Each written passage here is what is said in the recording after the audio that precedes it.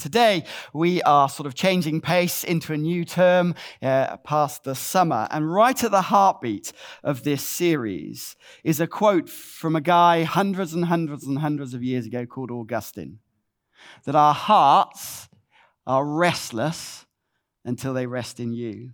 I don't know about you, but looking around our society, there is one thing that so many of us are longing for. It is hope.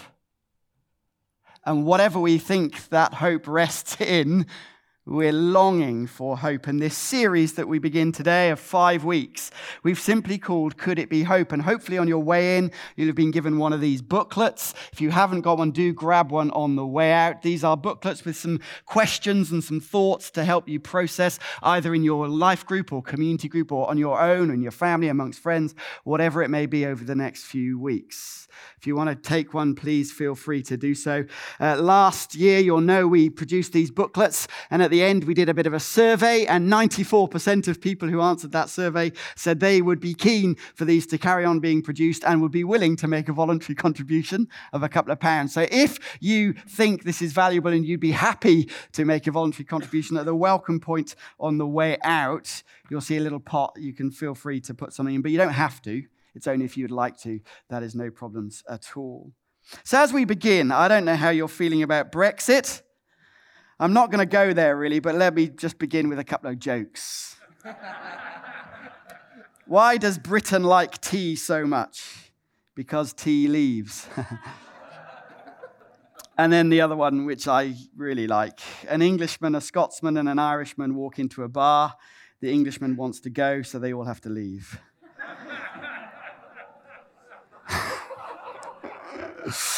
Boom, boom. Today, we're not thinking about Brexit, but what we are thinking about is culture. I wonder if you've ever had that experience of being in a different sort of culture where you've made what could be deemed as a social faux pas. I was a few years ago in a country where I met a guy who was standing there, and I was introduced to a variety of different people. And I met this number of people, great. And the last guy shook my hand, great, nice to meet you. And then as we shook hands, he carried on shaking. And then as the shake stopped, he didn't let go of my hand. Anyone been in those positions? Where for the next 2 minutes, this guy that I'd never met before, handshake, stood by me holding hands. And the little Englishman in me started, this is nice, welcomes me. And after a while, about 30 seconds in, you think, how do I get out of this? What do I do? Is this wrong? I'm guessing there are many of us here that have been in cultural situations where we have made a blunder that we didn't know was a blunder.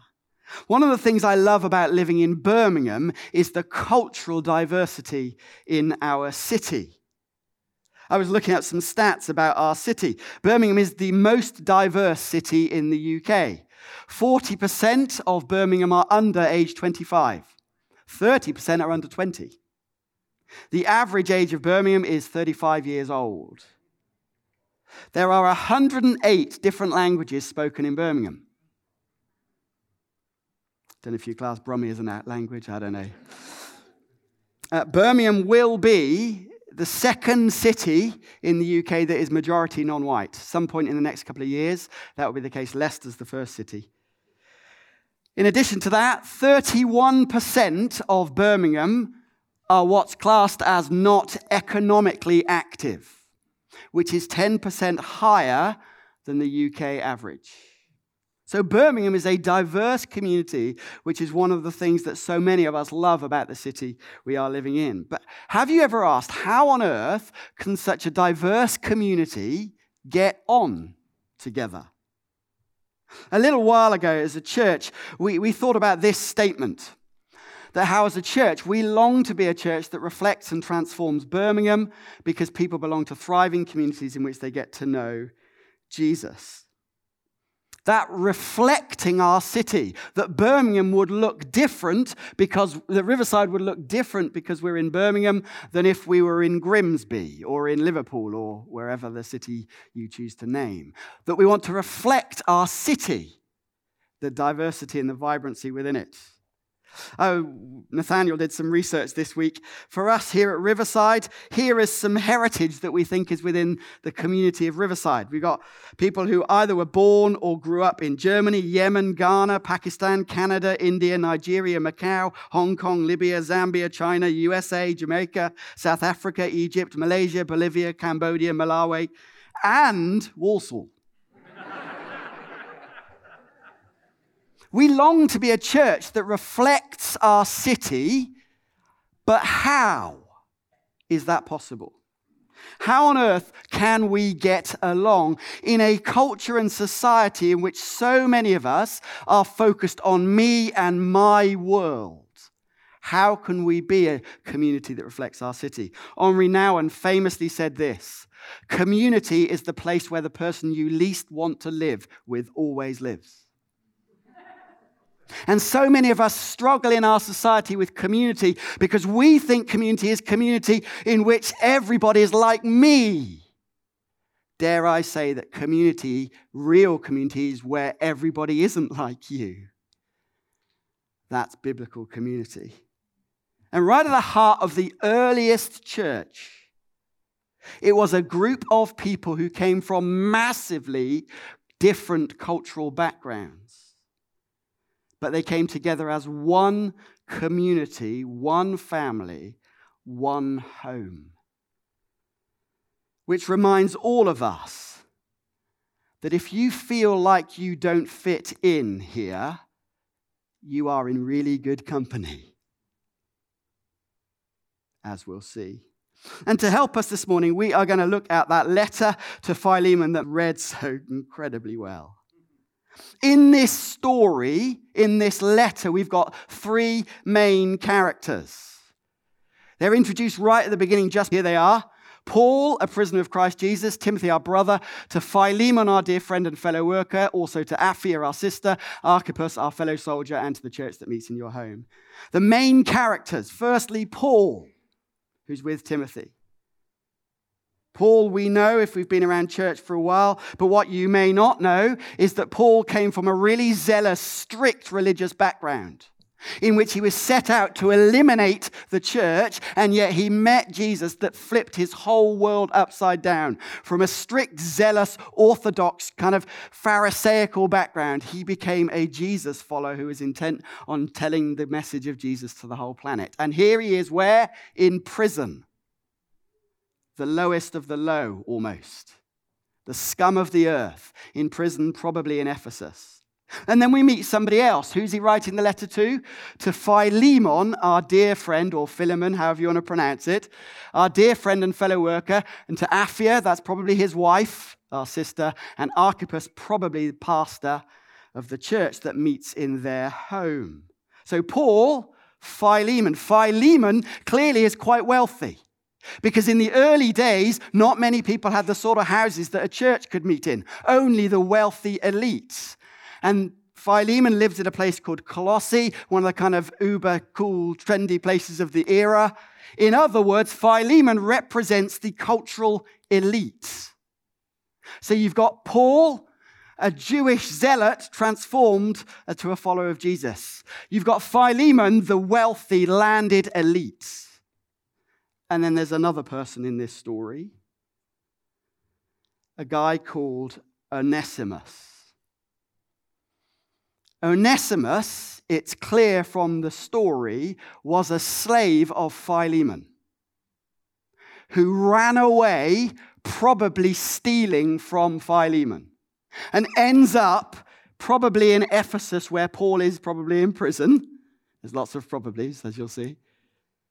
And through meeting Paul, Onesimus, which means useful, we don't even know his real name, we know his nickname, because slaves in those days weren't known by their names, they were known by the name that was given to them. You are useful, I'm going to name you useful. He meets Jesus through Paul, and in this letter we've got an amazing account where Paul is sending Onesimus back to Philemon, and we read these words.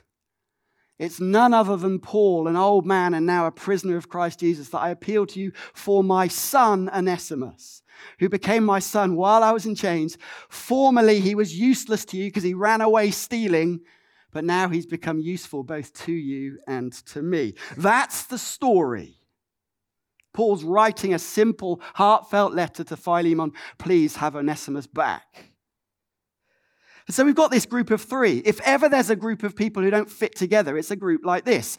You've got strict religious people, you've got landed gentry, the elite, and you've got slaves who weren't even in the Roman world regarded as people, persona non grata.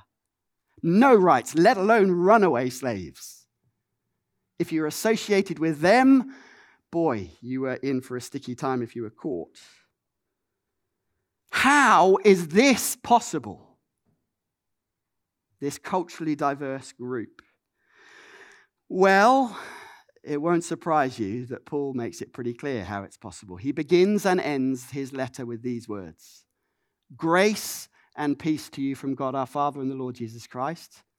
And at the very end, the grace of the Lord Jesus Christ be with your spirit. The more we discover God's grace in our lives, the more it has an impact on how we treat people different from us. If we really understand God's grace, it changes how we treat people who are culturally different. Let me illustrate. Have you ever had a feeling of being in a place where you don't fit in? Just put your hands up if you've ever had a feeling as though you don't fit in here for whatever reason. This happened to me a couple of years ago. I had the huge privilege of going to Parliament. It was open at the time. Little cultural joke again. Anyway, but if ever there's a place where you feel you don't fit in, it's there. Just to prove it was there, here's a chocolate eclair on a Parliament plate. But what happened, I was invited to a meeting. It sounds very impressive, but there were loads of people there. But then afterwards, after this meeting happened, the people I was with invited me to kind of go through where everyone else was into the bar where all the MPs and everyone sat. And so there I was in this bar, and there was Diane Abbott over there. There was Yvette Cooper just sat on the table next to us, and I was really enjoying it. But do you know what was going through my mind? Every time somebody looked at me, I thought to myself, they know. They know. And of course, what happens when you're in that place where you're convinced you don't fit in, you shouldn't really be here? Every time someone looks at you, you think they know. And therefore, what happens is you start acting really awkwardly. And so then when the waiter comes and asks you for a drink, you bumble because you don't, can I pay for this? Should I pay for it? I don't know what happens. And there you end up in this massive tears because you think everyone knows you don't fit in. Anyone had that experience? I'm sure you have. This is what happens. We see and hear something. People looking at me. And because I think they know, I tell myself a story about what is true. That story is, Tim, you're in Parliament, your suit looks wrong, you're out of place. They know. As a result, you start to feel a hot sweat, slightly nervous. As a result, it reflects in your actions. We do this time and time and time again in every situation. So you may be in work, and a colleague of yours says something that you think is about you.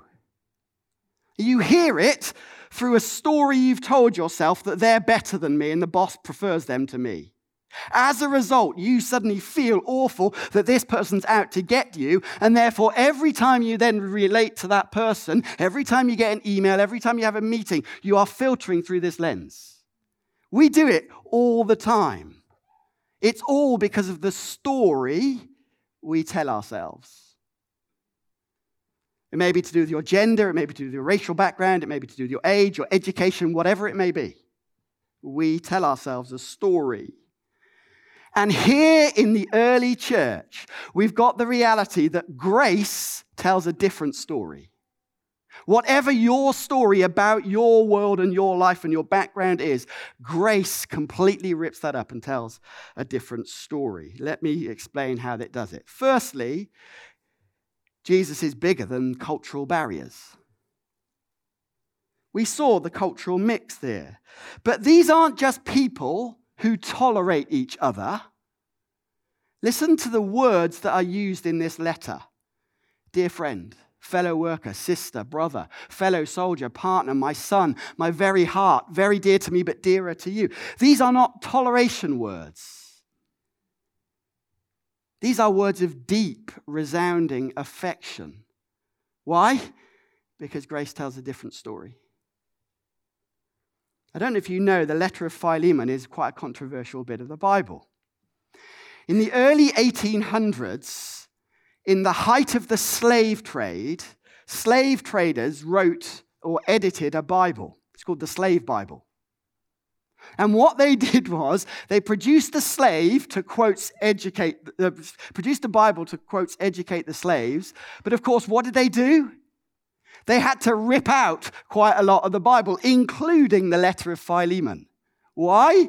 Because they didn't, of course, want slaves getting the wrong idea about their station in life. This book of Philemon and other passages like the Exodus and so many other places had to be ripped out because they reveal how God sees every single one of us, and they reveal how we're called to relate to others.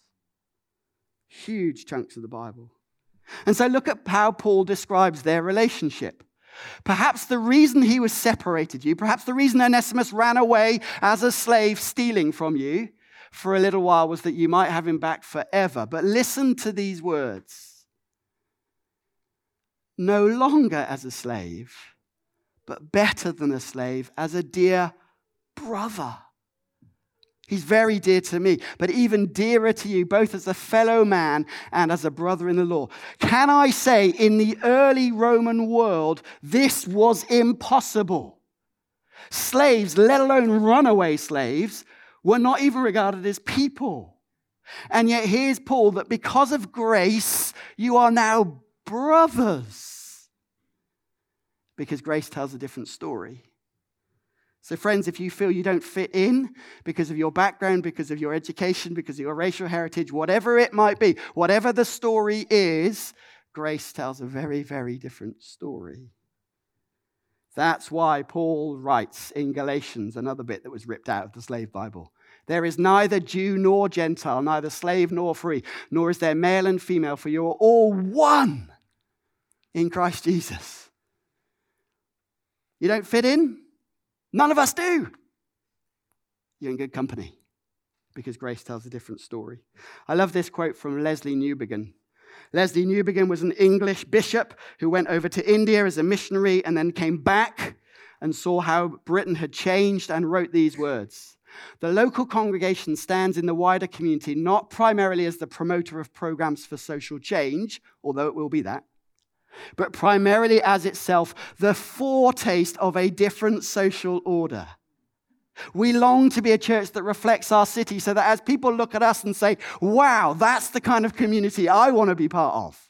That's unity in diversity. That's a group of people that don't fit together, but boy, they're together because of the grace of God. So, can I say to you, if you are somebody that feels you don't fit in here at Riverside, you're in really good company. None of us do. If you're here for the first time and there's something going on, you know it. You've got this idea that God is doing something, that whether you even know who he is, but you know something is happening. And you're not sure. You look around right now and you think, boy, some of these people seem to have it all together. A, trust me, they don't. But B, that's the point. Grace tells a different story. If you come from a different cultural background, we long for our church family to more and more reflect the city we live in. You do fit in, friends. And if you really feel you don't, that's why we need you. So Jesus is bigger than our cultural differences, but also, do you see something else so clearly? Jesus is bigger than our past. We've told the story of their past, but look again at what Paul says. So if you consider me a partner, welcome him as you would welcome me. If he's done you any wrong or owes you anything, charge it to me. I, Paul, am writing this with my own hand. I'll pay it back, not to mention that you owe me your very self. I love that little bit at the end. By the way, don't forget. That's the point.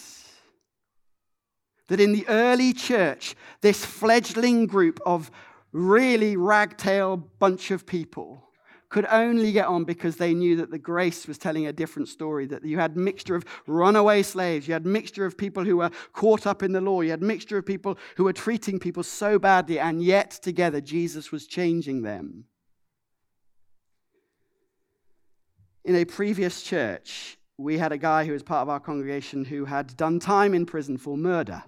I used to love sitting next to him in church. Do you know why?